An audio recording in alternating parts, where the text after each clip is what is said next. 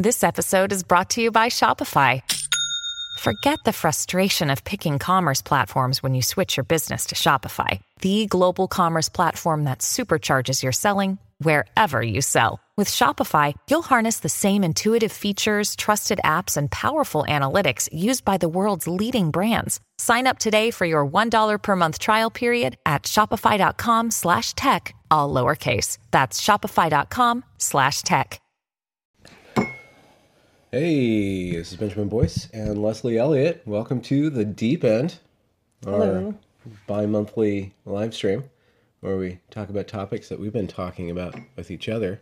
Hey, this is Benjamin Boyce. Sorry about that. How you doing, Leslie? I'm doing great. Where you been? I've been to New York and back. Oh, what did you do in New York? Just had a great time. Yeah? Had a really good time. Did you get yourself a Manhattan? I think I did. Yeah? Yeah. Was it tasty? Yeah, it was great. Yeah. So we're still working on our setup, so she's got the laptop over here so we can actually read. Yep. With our, you can just do this. All right. Click it do on that. there. All There we right. go. Very cool. Look, it says my name wrong. No, it's fine. You didn't do it. No, it's just the transcription. Oh, okay. The auto transcribe. Yeah. Yeah. She always does the transcribe. Yeah. Yeah. So, a lot of things have been happening in the world lately. Yeah, and it was coming up. There was some discussions around imagery on the internet, and something I noticed when I got onto Twitter about a year ago, which was almost a year ago, was that there's a lot going on in the world. Of course, there are many.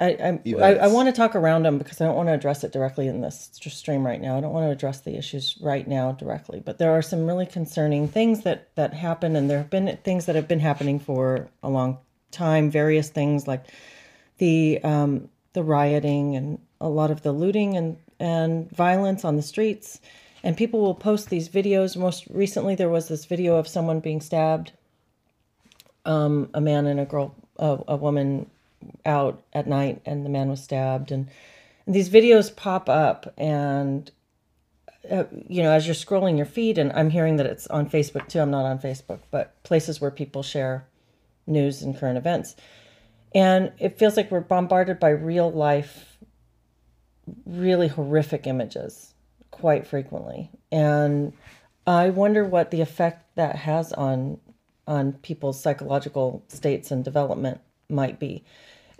There's a reason why war is so damaging to people, because they see things that are just horrific that they can't unsee. Mm-hmm. And so what is the effect of all of us experiencing a degree of that when we're looking at our screens? Yeah. I can talk about something that was rather distant, and in the wake of the Evergreen State College protests of 2017, what those protests were about was kind of glomming onto this Black Lives Matter movement that I thought, I actually said in 2019, this movement is probably done. And then it came back with a vengeance. But so the kids the college kids were taking these events that happened far away, like what happened to Michael Brown. It turns out that the narrative around this guy, Michael Brown, that he was saying, hands up, don't shoot, was a complete fabrication in order to galvanize this narrative around police violence against Black people. Now, whether or not police violence against Black people is an issue that can be solved by protests or an issue that is at the top of the issues of our day is one conversation, but I did see that they would take that event from very far away and then personalize it and say, we are ourselves unsafe when we walk out into the night. And there was a shooting of a couple of Black gentlemen who had assaulted a police officer with their skateboard, and they ended up getting shot. And that was used by Evergreen professors to promulgate this narrative that Black people are just walking out of their doors and getting shot, completely cutting out the narrative that there was an altercation there and they were drunk and blah, blah, blah, blah, blah. But that was papered over. And then after the protests at Evergreen that were kind of trying to recreate that sense of urgency, there was this event later on in 2017 at Charlottesville.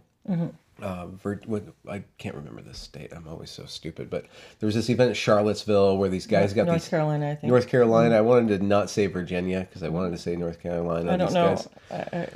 I'm not good with East Coast cities either. These guys showed up with tiki torches, and they say that we will not be replaced, or the Jews will not replace us, and then that got a bunch of attention, and then there was a bunch of like Antifa versus like not Antifa or Proud Boys or like white nationalists or whatever, and they're brawling, and this one idiot like ran over this young woman, Heather Hair, I believe, and I don't know.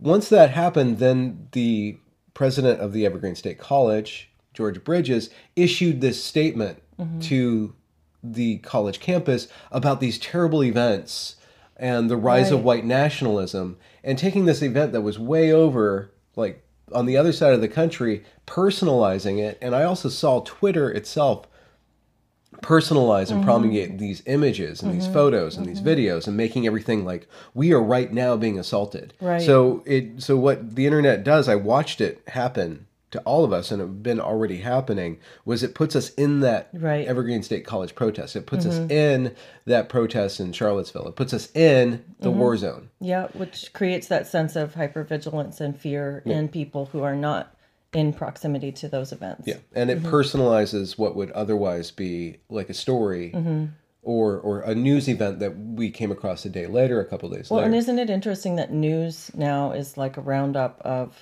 horrible events? And I wonder when that really started. There was this, I listened to this one NPR program a long time ago. It was like an NPR podcast. They had these really, maybe it wasn't NPR. It was, but I think it was. Anyway, the subject was around how we have come to perceive the culture we live in as more violent than we used to perceive it as. Yeah, and it talked about children in the 70s being able to wander far from home and have a lot of freedom, unsupervised time. And as we've used TV news more and more, we've got more and more of this sense of the violence around us. There's more news of kidnappings, there's more news of violence, news of car accidents, news of things that aren't actually happening in our local community. And parents have become increasingly protective of their children to the point where there's children today have virtually no unsupervised time. And that goes back to that point that I wanted to bring up last time, where we went on a bike ride through our neighborhood on this beautiful day on a Saturday, and there was 0 kids in all these parks. Right. And I wonder, so another example from the past of this kind of proliferation of distant imagery into the minds of people where that isn't. Many years ago, I was listening to a local TV or news radio station in San Antonio, and one of the shows started with a promo that was an ad for the show itself, and it featured clips from what they've talked about in previous shows. Yeah. And one of the clips was this horrific thing. They had taken the guy reporting on something really awful and incorporated that into their promo, into their advertising. And I don't want to even go into what it was, but it was I won't go into details. A mother killed her child. And they used the graphic description of this as part of their promo material. So this was played before all of their segments. Yeah. And it felt like a really inappropriate manipulation of people's feelings in order to stir up, I don't know, some kind of request for closure around that. But I wonder when you're looking through your news feed and you're seeing really graphic, violent depictions of things that are shocking and horrific, and you can't do anything about them because it's not in your neighborhood and it's not something that you have any political power to do anything about. Mm-hmm. What does that do to you? And I think it might lead to sort of a learned helplessness and a state of ever-present fear. Mm. That's one way to take it. Absolutely. There's another way to take it where you just kind of be detached from it. I watched over the past week over what was going on my news feed, which was graphic depictions, and we're just everybody's in a complete fog of war about everything. Fog of war is that you don't actually know what's happening because you can't tell in the immediate moment exactly what's happening at any given time at all these different places, and news kind of matriculates towards you, and then you have to interpret the news, and it turns out some news is false, some news is true, and some news is partial, and some news is overdone. And so we're all in a fog of war there's all of this really insanely graphic imagery, like pouncing on you. It's like, okay, look at this is what's happening right now over here. And you have a response to that, and then you start thinking about the response, and then you start watching people respond to that, and then you start people like responding it all over the place. Like people are kind of detached from it. People are like really like, oh, we're gonna have World War III, World War III, World War III, you know. And then other people are like, we need to do this thing. And then you start to say something, you start to comment, and then people expect you to have a certain reaction to this. Like, this is a really, really bad thing, and you need to feel really, really bad about this, and we need to go and do our justice thing. Let's go do our justice thing. And I say, hold on, wait, this is fog of war. My emotions are being manipulated. I've seen crisis after crisis after crisis after crisis after crisis happen, and you don't know if one's Jesse Smollett or one's Kyle Rittenhouse. You don't know what is happening until you adjudicate over time with all the information. And so even calling out, let's slow down before we make a decision, or if I have a take, is taken as a take in and of itself. And I saw one person being rather irate online about, you were making your tea while this terrible thing is happening. And I'm like, well, what else am I supposed to do? Touch grass, make tea, think about it. Because this isn't about me. This is about something else. And me taking it personally isn't going to help anything. And you making me take it personally means you want me to believe something and do something. And I'm not going to do that. I'm not going to do that after 9/11 happened. I'm not going to do that after COVID-19, all these other things. Like, you see time and again, people get into this frenzy state, and then they start making actions. Everybody has to go along with this action.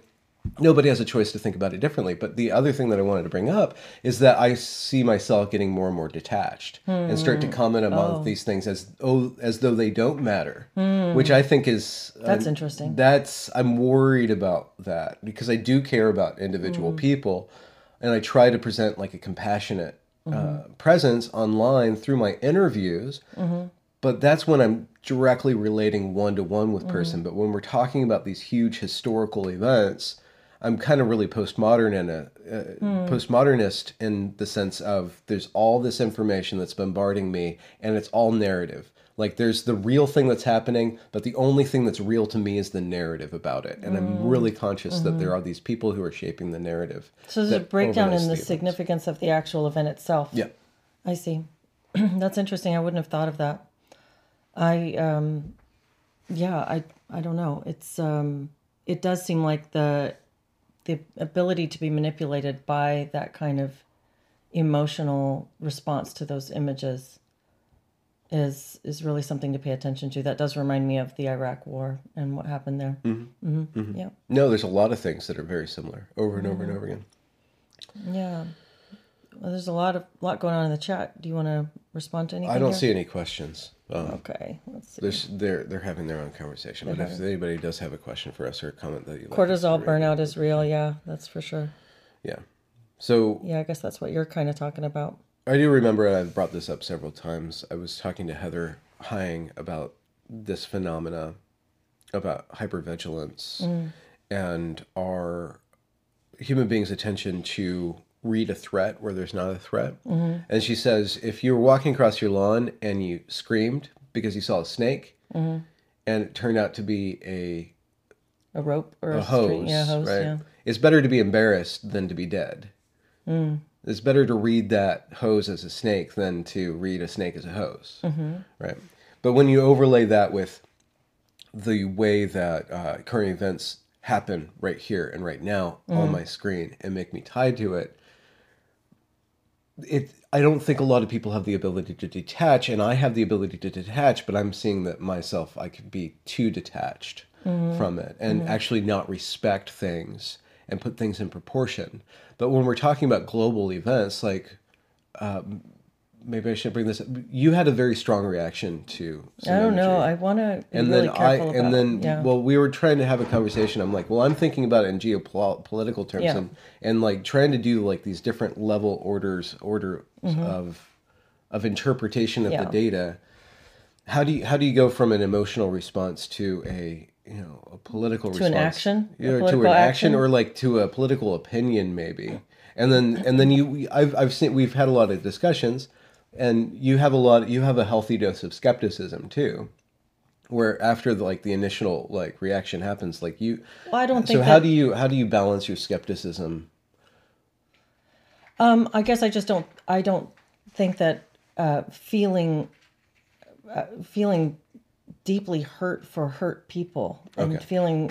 feeling just devastated for what is happening to people necessarily gives you information about why, who did what, and what the proper action should be. There has to be sort of a detachment from that in order to analyze what the political scenario is and what needs to happen. I think that it's not an automatic, this happened, so we must have this response. Yeah. I think you have to take a broader picture. Yeah. You have to step out and look at the lay of the land.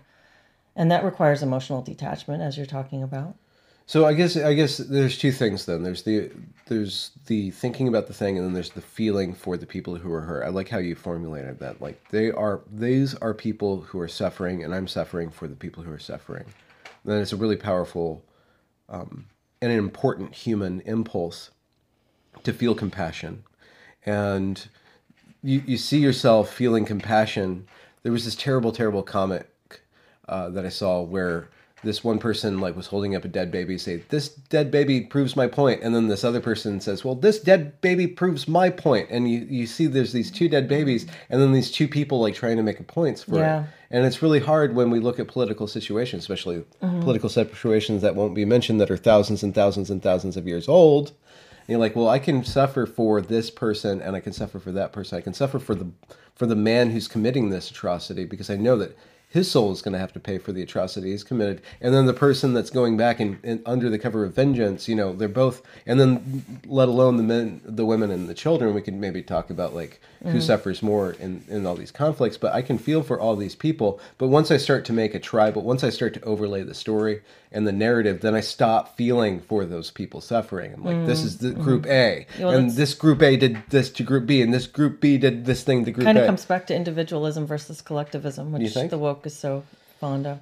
Yeah, but I think beyond all of the sorting and sifting, there's also an issue of coming back to the issue of imagery. And I remember as a kid, what were the rules around this? Was it like an FCC thing where there were certain regulations about showing dead bodies in newspapers or on TV? Because I remember it was shocking to even just see a body under a sheet at one point. Yeah. And now there's no holds barred. You're seeing, since I got on Twitter, I have seen I'm scrolling through, and I'll be going from somebody's political commentary to somebody's joke to, oh my gosh, there's a picture of somebody being beaten to death. And it's kind of, I just learned that you can turn off media preview in your settings, your display settings. There's a media preview thing that you can turn off, and then all of those images just are links instead of actual images. So that might be helpful to some people who feel the same concern about this. Yeah. You can look at what the text that the poster has written, and you can decide for yourself if you want to click on it. So it makes it less flashy and distracting, but it also makes it, you're less likely to see something shocking. Mm-hmm. But I remember when the movie Saving Private Ryan came out. When was that, in the 90s? I think it was probably 1999 or 2000. Yeah, it was late 90s, maybe early 2000. And people talked about how it was this really realistic depiction of war. And I thought, well, I don't want to see that, because we know that soldiers come back from war really traumatized by the things that they have witnessed. And I thought, why do we want to vicariously witness even a piece of that? Why do we want to inflict that on ourselves for the sake of entertainment? And at some point, what we're doing when we're scrolling through our screens, it does amount, we're gathering information, but we're also entertaining ourselves. And so on some level, are we entertaining ourselves with these images that are life and death for other people somewhere else? Are we doing something that is vicariously for our gratuitous intake? Because there's nothing that we can do about something that already happened, say a stabbing on the street. Maybe we need to know about this if we need information about how dangerous a certain place is, or what's happening in our culture and the trends and things. Maybe there's an argument to be made for us needing that information or benefiting from that information.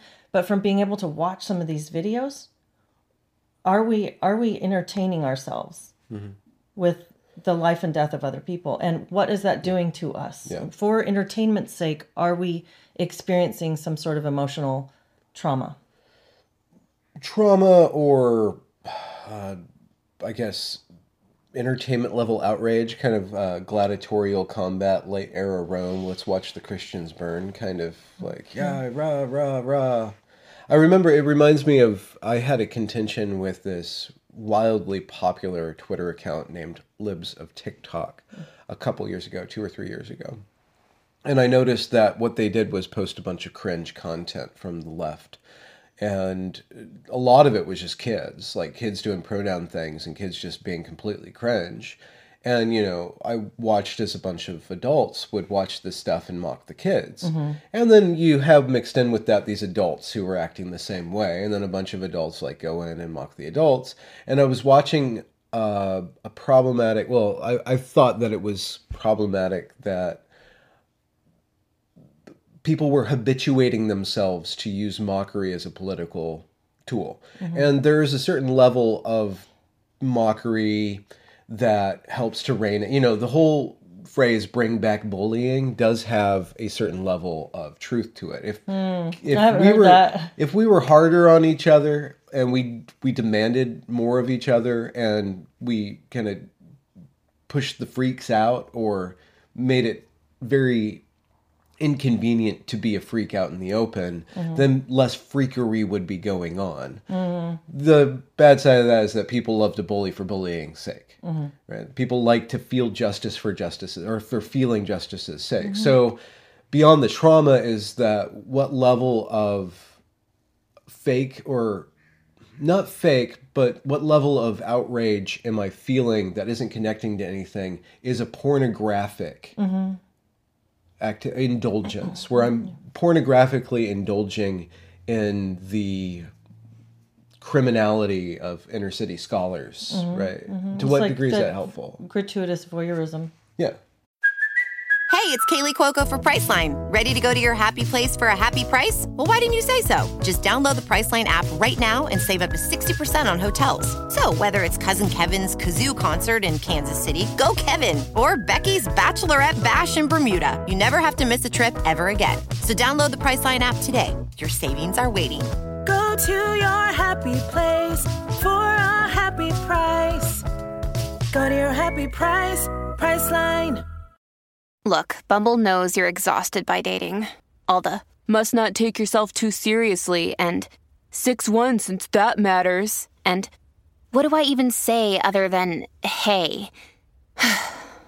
Well, that's why they're introducing an all-new Bumble, with exciting features to make compatibility easier, starting the chat better, and dating safer. They've changed, so you don't have to. Download the new Bumble now. And how do you stay informed and aware and protect yourself?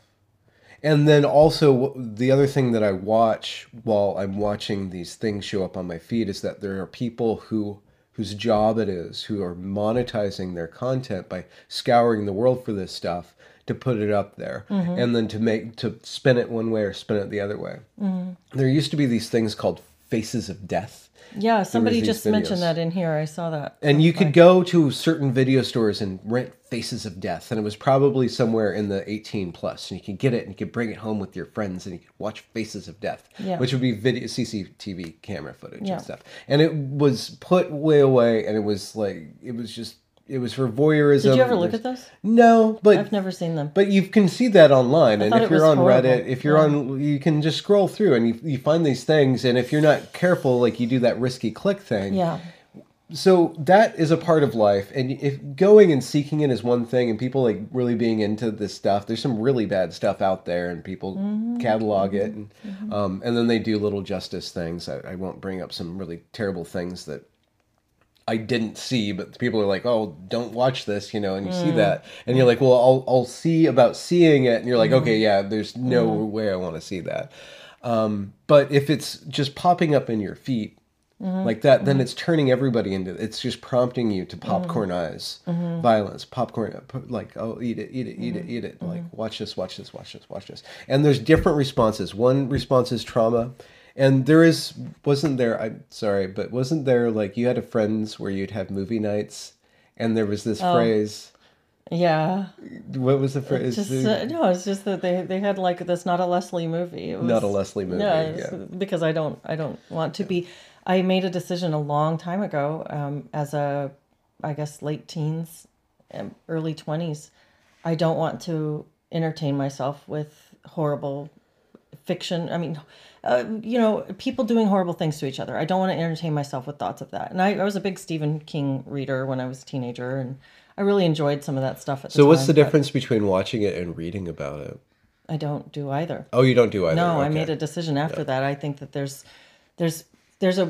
we can go into that dark fascination. I think that, like you said, death is a part of life, and there's a morbid curiosity. We're curious about death. We're curious about the body being injured and damaged, and about the ways that people can be hurt. And there's reasons to be curious about that. It is a part of our life, and it's something that we hope won't happen to us in certain ways, and we hope won't happen to our loved ones. And so it's a tendency to kind of shove that into the shadow and just kind of la la la. But then we can also, I think, become obsessed with it as well, and obsessed with seeking it out. And that's that Faces of Death thing that you're talking about is a really great example of making marketing entertainment for people who are curious about these things. And I just, there was something unclean feeling about it to me, and very dark about it to me I never liked horror movies. Yeah. For one thing, I was not like my friends, like the Freddy movies and the Jason movies, and I didn't like that sort of thing. It was scary to me, and it gave me trouble sleeping. But I just, you want to preserve your sensitivity. Yes, I guess that's one way to put it. Yeah. I but also just want to focus on other things. I think that there's a different area to focus. Yeah. And that's not a thing I want to do for entertainment. I think it also coincided with becoming a mother, because it became too real for me, thinking, now I have somebody that I love more than life itself, and the thought of something bad happening to this person it's too scary for me to think about. And so I no longer have the ability to find gratuitous, entertaining enjoyment. I'm good. Thank you. By watching people be hurt in any way. But you have cream. Yeah, I do. Oh. Okay. Do you want some now? You want to swap out? Sure. Okay, Thank you. I'll take that. I'll take the hot one. Thank you. Let's see what time it is. Yeah, we're fine. That made me think about what you talk about with your about like just letting the boys be dangerous, like just letting. But so there's also like you have to willfully allow kids to be in danger. You have to willfully a parent who's oversensitive to this, or is inclined to this thinking, will probably shelter their kids and not give them opportunities to go out and be independent, go out and take risks. Yeah. Right. So there is also the overcorrection the other way of not being so hyper vigilant to that stuff that you don't just kind of allow nature to take its course when you're rearing a kid, or actually trying to get them to learn to fly, in that respect. So I'm going from Twitter world, entertainment world, into the actual world, and that's going back to what you're talking about in the 80s when there was those movies about these kids being abducted, and everybody got really obsessed with their kids being abducted, that they stopped letting kids go out, and there became like this whole safetyism culture. And now we have a bunch of kids. I was talking about this to you the other day, where I was thinking about a modern version of Scared Straight. So Scared Straight was this television show where you put these asshole teenagers into a prison and get them to experience like the outcome of like, if you're going to act this way, then you're going to go that way. And it was Scared Straight. And I was thinking, well, it would probably be like Sheltered Queer nowadays, where you just have like these little twitchy like pronouns and bio video game incel kids like going out to a park and like looking at like, oh, they're looking, people are looking at me, and they're all like queered out, and then they kind of, because we've sheltered the kids so much that now we have all these other problems about the queer shit and the sexuality crap and all these like different pronouns, and people like leaning into a trans identity because it allows them to express and experience suffering in a valid way. But the suffering is completely in their head. They have no access to actual suffering because that would be dangerous and it's a liability. Even the schools now are liable for everything. So they have to shelter and coddle all the kids because there's this fear of responsibility and accountability and all the wrong things that are irreversible that, oddly enough, we're doing irreversible damage to these kids to protect in this misguided attempt to protect them from reality, the reality of their sexuality, the reality of their sex bodies, the reality of maturity. If we can put them on puberty blockers, they'll never have to go through sexual development and they'll never have a broken heart because they'll never be connected to anybody. They'll never actually have a fulfilling sexual life. So that'll save them from ever experiencing the pain of that first breakup. I think that there's a lot of that stuff in that Munchie mom stuff, that Munchausen mom is actually just overprotection. Well, I think that you're making some good points, and you're also being funny and broad strokes, about some things. So there's more depth to it than that. But point to a crack and let's explore it. Well, I mean, let's get into that deep end. When you talk about it, when you talk about being all in their heads, I think that we need a certain amount of we need to push against something in order to expand away from where we come from, just developmentally. You start out, mother and child are very much part of the same thing. This dyad. Is like the dyad, yeah. And as the child gets older and older, we need to move away until we're now parallel. We're just two individuals, and I think that there needs to be something to push against. And when we don't provide kids with enough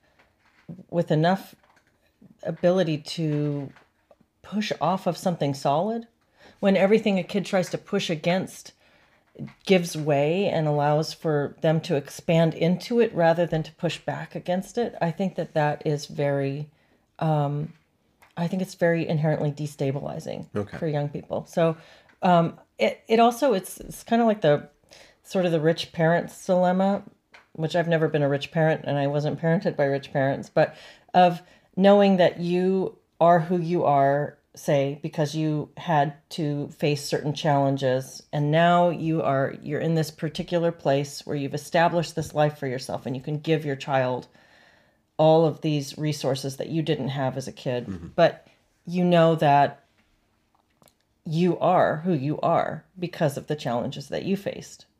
And so what's going to happen with your child? And so can you artificially construct that for your kid? Well, not really, because now your kid is going to resent the heck out of you because you've withheld something that you were able to give them, and you made their life harder than it had to be. And so it's a real dilemma from that standpoint. I'm kind of oversimplifying there, but yeah. I think that I guess an example would be first children. This is an easier one because it has nothing to do with finances. It's attention resources. So your first child. And you and I are both first children. Yes. There's a difference in temperament that goes with birth order. There tends to be a difference in temperament. First child, second child, third child. What I noticed was with my older son, who is the first child after a long gap, after 13 years, he's a really wonderful kid. He was really high needs as a toddler. And looking back, he had two older sisters who were late teens, myself, his father. He had all this attention from everybody. As soon as he cried, somebody was there to help him out. And it wasn't like we were just pacifying him, but we were providing him with stimulation or entertainment or meeting his needs, whatever those needs were. And then his brother, my younger son, there was a kid who was used to having all of his needs instantly met. So there was this high needs 2-year-old in front of him. And so sometimes the baby would cry and you couldn't get to him in time. So he would just he would have settled himself back down before you had a chance to come over. So the cry starts and you're in the middle of cleaning up a mess, washing hands or putting out a tantrum or whatever. And so you hear the baby and you want to run over to the baby, but you can't. And so 2 minutes go by, 3 minutes go by, and then you get to the baby, and now the baby has settled himself back down. And the subsequent temperament development was so different. Mm-hmm. He was so much more easygoing. It's like he figured out, it's not going to end. I'm going to be all right. Yeah. it's interesting to watch how that happens. And you can't fake that, really. I mean, you can't, it's not in your, as a mother, it's not really in you to just allow your baby to go ahead and cry. Okay. You'd be like holding yourself back, and you'd be in tears. Your baby's crying. Yeah. You need to go to your baby. And so it's not something that you can really artificially engineer for your firstborn. And I guess that's kind of a unique situation, because a lot of times your firstborn, you're just so wiped out. So I had a unique situation in that I had many hands around. Yeah. So kind of going back to that human impulse to fix a problem when it's presented to you, you see a baby crying and you want to run to it. When you're looking at media that's presenting you with a distressed individual and you want to run over to it, and you can't. So you have to use all these... You signal your feelings. You signal your feelings. You write these screeds, and then people and then you yell at other people who aren't signaling the right thing. Yeah. And that's how because you have no power, and that's how you channel your desire to have some control and be some kind of help in that situation. So it's not just entertainment. You see this with crisis after crisis after crisis. There's a lot of people who are plugged into, let's say, the app formerly called Twitter, that don't know or are not self-aware enough to see that they are feeding on something that's not real, that is actually entertainment. They respond to it because it is real. It is real. Somewhere this thing happens, somewhere. Absolutely. Somewhere this thing is happening, somewhere society is devolving into just walk into a store and grab whatever you want. Nobody's going to stop you or whatever. But you bleeding about that on the internet, you plugging into it on the internet and then going out there and trying to do something about it. If you're like in that Karen set, if you're like 40-year-old, 50-year-old, you're going to like do this kind of reputation management game. You're going to like put forward your opinion, and the boys are doing something very similar but a little bit different about cries for war, cries for justice. But you're like, what, are you going to actually go and do that? Or would you like your sons to go out and do that? Or do you just want to rally those troops way over there to do that and say, we should do this thing, in this detached presentness way? Well, and I don't want to mock that either. I mean, when you're talking about not wanting to use mockery, not wanting to fall into that sense of always that condescending, I know better than you kind of tone. I see that happening, and I see it as a human impulse that we all have the potential to fall into. To judge each other, to regulate each other. Well, to judge each other, to regulate each other, but also to do that signaling, to do that. Here's this horrible thing. It's horrible, and it makes me feel. I have an outpouring of empathy. I have an outpouring of indignation and all kinds of. I want to run in and help with this thing, and I can't. I'm stuck not being able to. Well, what can I do? And it is sort of a subconscious channeling of that into these other things, into like the signaling and the verbalizing of it, and then the management of other people around this, and the discussions. It sort of just feeds this loop of busybody discussions, but that's because we want so badly to help and we can't. And then there is one step younger than the people who are and then there's the college kids. And if you look at what the college kids, how the college kids responded to a international conflict, which will not be named in this episode, they went out, they kind of all gathered on one side. They're taught like there's the oppressor and the oppressed, and these are the oppressed. So it's justified that they lash out. It's justified for the oppressed to act any way that they need to because they are the oppressed. They are the ones that are not in power. So their atrocities aren't actually atrocities. They're justified. And we've been watching that since Evergreen. We've been watching this rhetoric kind of ramp up and go to the next level. Like, well, they're yelling at Evergreen. They're yelling at you, but you're not hearing them. They're using bad words, but you want to control and police their tone. Hands down, George. You don't tell us what to do, George, right? And this atrocious behavior is justified because these kids are the oppressed ones, right? And then it's starting to ramp up, and it's going a little farther. When I was going through the Evergreen footage and I'm watching these struggle sessions, I'm saying, why are they not getting violent? Why are they could at any moment actually get violent, but for some reason they're not getting violent. They know that there's still this line there, but they're playing with this line. But if you look at communist China And I had an episode a few weeks ago with this wonderful woman whose name is slipping my mind right now, who grew up in communist China and was exposed to the school system that was under Mao, where struggle sessions happened, where we struggle sessioned all of our teachers, and then we started to struggle session ourselves. And there were moments where violence started to happen, and that was papered over because it was okay. The violence was okay in one direction. So one way these kids that are plugged into the internet and then also in these woke social justice schools that are getting this rhetoric where you have to change the world. Your value as an individual is about changing the world. How do you change the world? You get out there, you protest. You get out there, you fight for the world. And they're watching all this stuff and they're being fed all this stuff. So they're going to go out and they're going to keep on being used. They're being very much manipulated in my humble estimation. They're being manipulated as the useful idiots, as the cannon fodder, without actually being sent over to these countries way far.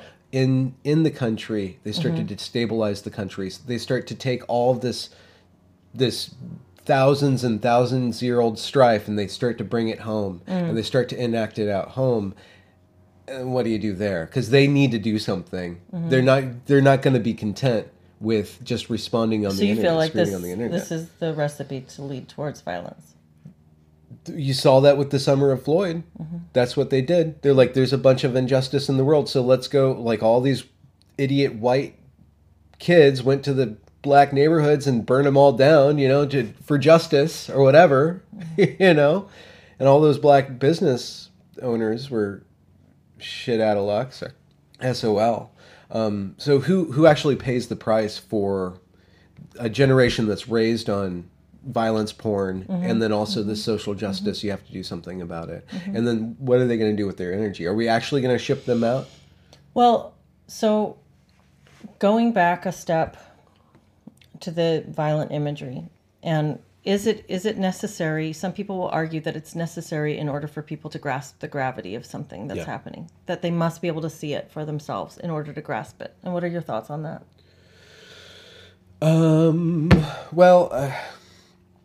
That is, well, that's kind of insulting. Are you saying, is one saying that I don't have sufficient imagination to interpret a sentence? Or do I need to see it with my own eyes? Does it change for you if you see it? If you read? There was this really terrible thing, I'm going to try to skirt around it, but there was an accusation that something really horrible happened. Okay. And then people are like, okay, that's a really horrible thing. Where's the evidence? And then people are like, demanding evidence means that you're against or you're for the people who did this terrible thing. And other people are like, no, I'm not for or against it. I want evidence. So evidence was shown of this thing. And then other people are like, wait, that's just they don't believe the evidence anyway. That's an AI image. So it still comes down to, do you trust the source? When when an insurgent group releases a very well produced video of them making rockets, wait, that's a little too well produced. When the same insurgents release a shaky cam footage of something going on with a wounded child, I'm like, wait, why is the camera following along? Like, I am so I'm not just desensitized. I'm already saying this is produced. This is already produced for my benefit. It's already produced.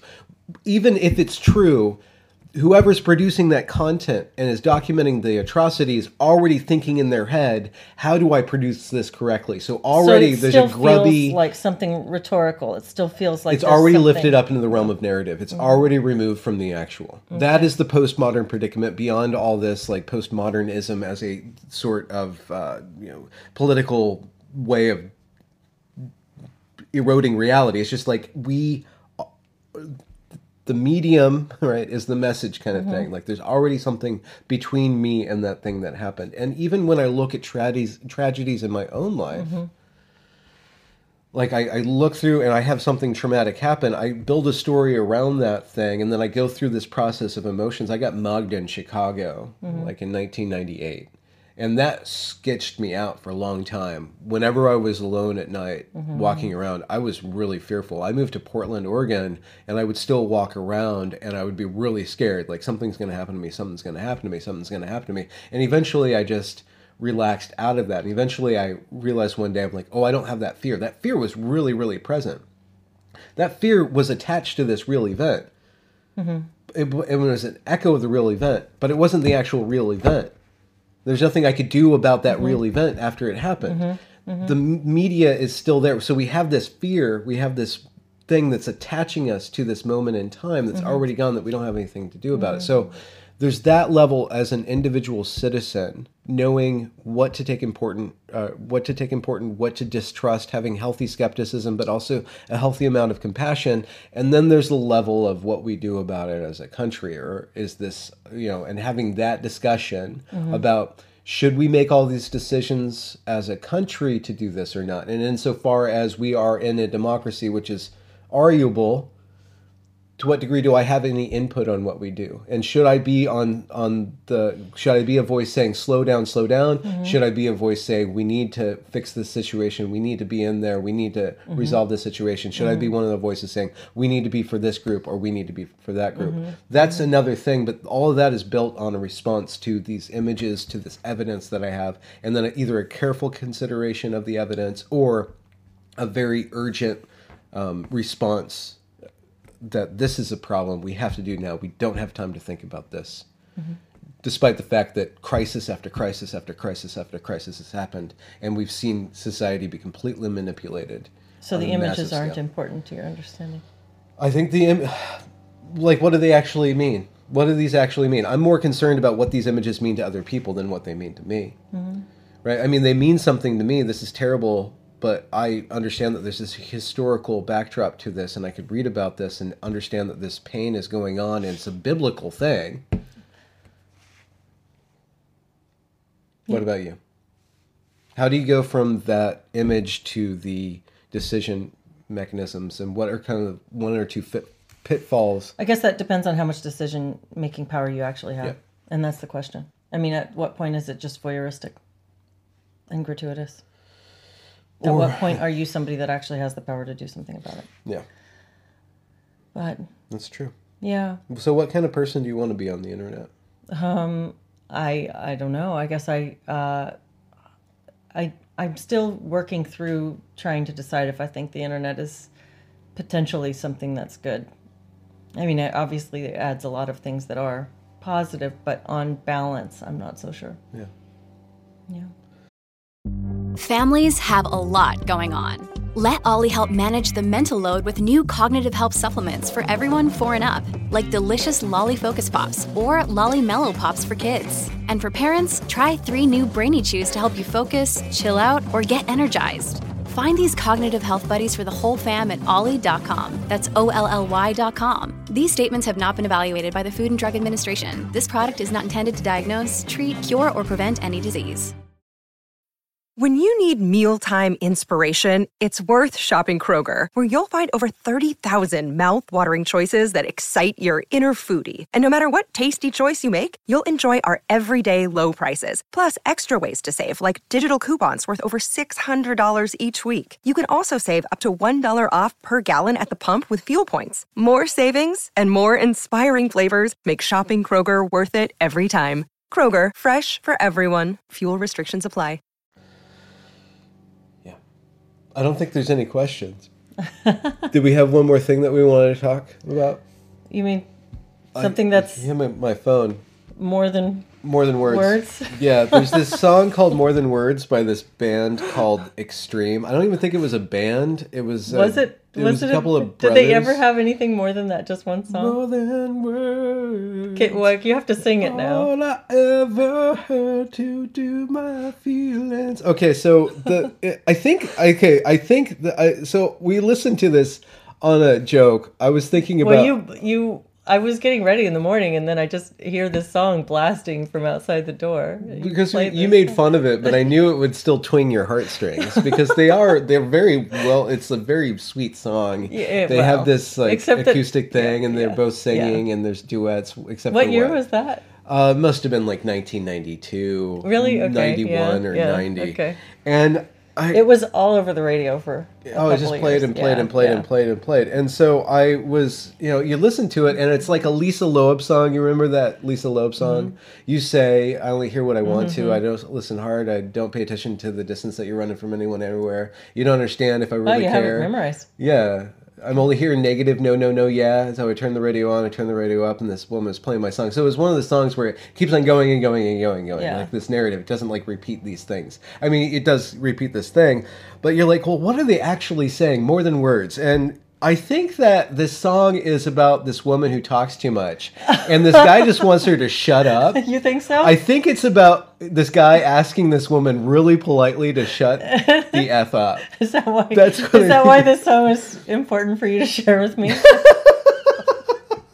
Is that what you're trying to say? No. You're finally spelling it out for me now. Yeah. Okay, so that's my premise. So I'm just going to read some of the lyrics. Okay. And if there's any questions, you can look at the questions, but you have to listen to this. Okay. So, saying I love you, quote unquote, saying I love you is not the words I want to hear from you. Okay. It's not that I want you not to say, but if you only knew how easy it would be to show me how you feel. More than words is all you have to do to make it real. What's more than words? Like, shut the fuck up, bitch. I'm sorry. I think that it sounds like he is like a code. Like, more than words is a phrase that is code for... For what? Like more than words. Act. Okay. Oh! Yeah. Oh, more than words. Oh, so this guy's asking for a BJ. Yeah. It's a steak and BJ day. Okay. And what would be happening if he's getting a BJ? There's no words there, right? Yeah. Oh, okay. That's what it sounds like. Okay, so let's go forward. And I'm really sorry. We're going from something talking about violence to talking about like gratuitous teenage something silly drama. Okay. Yeah. Okay, more than words is all you have to do to make it real. Yeah.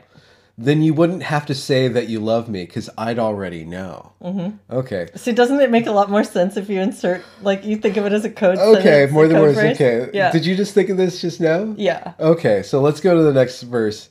What would you do if my heart was torn in two? So this guy's like, he's really neat and like, oh, baby, oh, baby. Yeah. He's Okay. More than words to show you feel that your love for me is real. Okay. What would you say if I took those words away? Oh no, there's this whole thing with him going, okay, then you couldn't make things new just by saying I love you. Yeah, you gotta no. Put out. That's okay. Okay, and then there's la-di-da-di-da, la-di-da-da-da. Okay, so he's like, he's getting his way here. More than words, la-di-da-di-da. Okay. Does it really say that? La-di-da-da, la-di-da-di-da. Yeah, okay. More than words, la-di-da-da-da. Okay. Now that I've tried to talk to you and make you understand, all you have to do is close your eyes and just reach out your hands and touch me. So maybe it's... Okay, maybe it's an HJ then. Okay. Hold me close, don't ever let me go. More than words is all I ever needed you to show. Then you wouldn't have to say that you love me, 'cause I'd already know. What would you do if my heart was torn in two? More than words to show you feel that your love for me is real. What would you say if I took those words away? Then you couldn't make things new just by saying... I love you. Okay, so interesting. So that was a good one. I like this, Leslie. So Elliott. that's the song you played for me the other morning. Okay, well, we don't have to like spell things out for the audience or anything like that. Oh, jeez. Oh yeah, J Doe. Oh, maybe I should have put this on. This is now officially a. Oh wait, it's gone. Oh no. Okay. Yeah, that was a mature stream. Thank you guys very much for showing up for chat. My channel's in a bit of a pinch right now because we're traveling. We just got back from New York. We're going to be going to Hawaii next week for business, but we're going to have some pleasure out there too. Do some exploring of nature. So I need to film as much as possible this week to have the channel up and running. I'm going to be really busy this fall. It says there's a super chat. I don't want to miss those. No, absolutely. They're absolutely important. Okay, here we go. Risky click. Here we go. For Benjamin, I remember you saying in another live stream that something like atheism is not a serious position. I'd love to hear more on that. Do you plan to cover that in a video sometime? That is a really interesting question. I like to mess around. I'm going to be really honest with you guys. There is a part of me that likes to mess around with feminists on Twitter. I like to... Just a little bit. sometimes I say things and I kind of know in the back of my head that potentially feminists are going to get mad at me about this, but I don't do it just to make them mad. But I do experience a certain level of more than words when they get really mad at me. There's a little tiny bit of me that's also a little trolly towards atheists, or atheism, because I've seen that people who've argued themselves into an atheist position or who've argued themselves out of a religious or theist position are really proud of their rationality, really proud of their intellect. And I think that, or in my experience,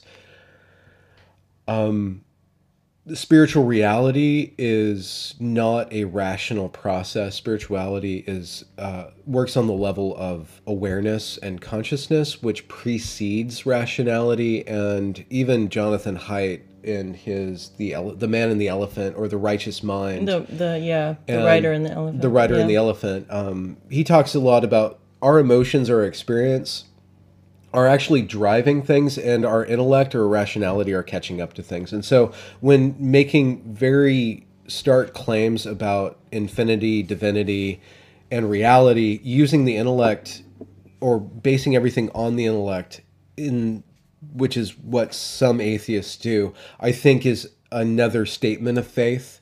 And it's actually a descendant of Christianity.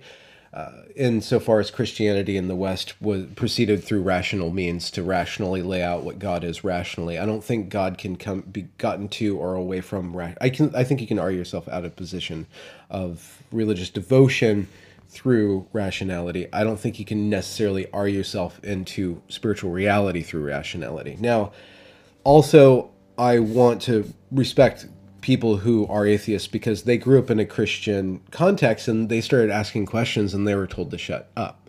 I don't think that that's proper. I think that it's really, really difficult to convey spiritual reality to children. And I think that a lot of people who are so-called religious don't actually have a connection to spiritual reality. And they use religiosity as a way of regulating themselves and regulating others. And that can have good effects and bad effects, but it's not actually... Their religiosity is not an expression of spiritual reality either. I don't think that faith necessarily or belief necessarily is something that gets you touching the divine. Now, I think that you can't have a lifelong relationship with the divine without some sort of credo code, ceremony, ritualism, and you can't share that experience. I don't know. Well, I think it would be really difficult to live in a religious community without a common religious language. I think it would be kind of difficult to have a spiritual life without some sort of language game. And you have to have a community around that. No, just saying, like, for one reason or another, I came into your life and we started praying at dinner. That just became something you said at one point that you want to incorporate spirituality and that into our life, and that's something I grew up with and I didn't have. And so when I remember the other night we were having dinner and we asked one of the boys to pray, and they're like, well, I don't know how to do that. And I say, well, be grateful for what's happened and be hopeful for what's going to happen. So we are addressing ourselves to that which I believe is the creator. And I believe that there's one source and one creator that precedes all of our belief, that precedes our rationality. And that giving thanks to that and asking for guidance from that source is a form of religious and spiritual language. It's kind of basically a direction. And I don't think that you can necessarily get really deep in spiritual life without using your mind to set aside, I pray before my meals, or I'm going to pray in the morning, or something like that. So having that ritual. Having that intention. Okay. To connect and to be guided, to be thankful, to be grateful. And so I'm sure that there are atheists who have all of that without a belief in God. And so I can respect and I would like to engage with atheists who have all of that rich human life that addresses itself to what's beyond it, what came and what goes forward. And it's not necessarily if you believe in the afterlife, and it's not necessarily you have to believe in God. You can do all those things without belief in God or the afterlife or the pre-life or whatever. But the type of atheist who has it all solved and who thinks all of this stuff is wackadoo and is all like, they just rail against the church and they rail against faith and they rail against believers as somehow backwards and stuff. They themselves eventually succumb to believing in something and then absolutely just embarrassing themselves with the same religious impulse that doesn't have the strictures of a deep tradition that's been wrestling with the problems of the religious impulse. And just saying, okay, we all tend to have some sort of religious impulse. That's how we are. And the atheist who thinks that they're post-human and they can get away with that, they're persisting with a really big blind spot, in my humble opinion. And so the humble atheist is one thing, but the proud atheist is just like the proud religious person. And I try not to be against the religious person, but whenever somebody is using their religiosity to control me or to control everybody or to kind of claim that they have special knowledge, I'm kind of like, whatever, bro. You don't really know. Just because you think you know doesn't mean you know.